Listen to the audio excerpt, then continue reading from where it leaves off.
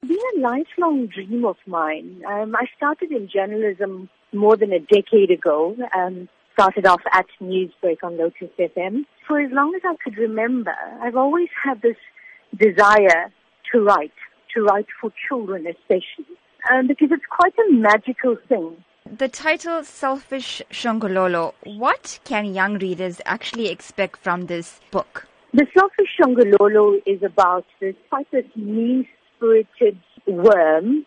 He prides himself on not having any friends, because not having any friends means he doesn't have to share with anybody. So he's actually not a very, very pleasant fellow. And the book basically embodies or embraces beautiful morals and values without it being overt or in your face. Because what happens with the Shongololo is disaster strikes one day when he's about to become a meal for this very hungry eagle.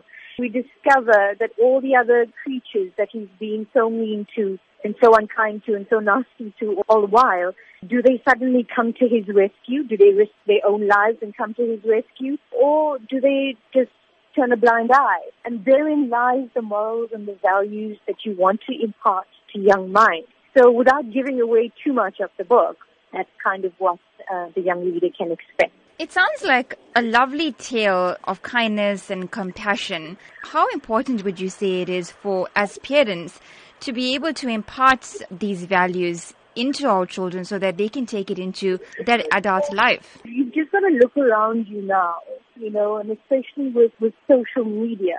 There's so much of unpleasantness that surrounds you as a human being. If you sit back and you question, where does all this start? I remember seeing footage of a group of young boys beating up this middle-aged man. And I asked myself, who are these boys?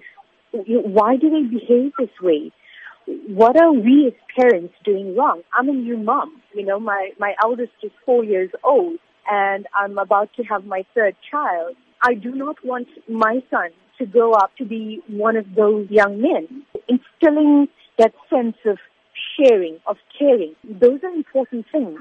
And we need to realize that the foundation we set now kind of determines the adults that these children grow into.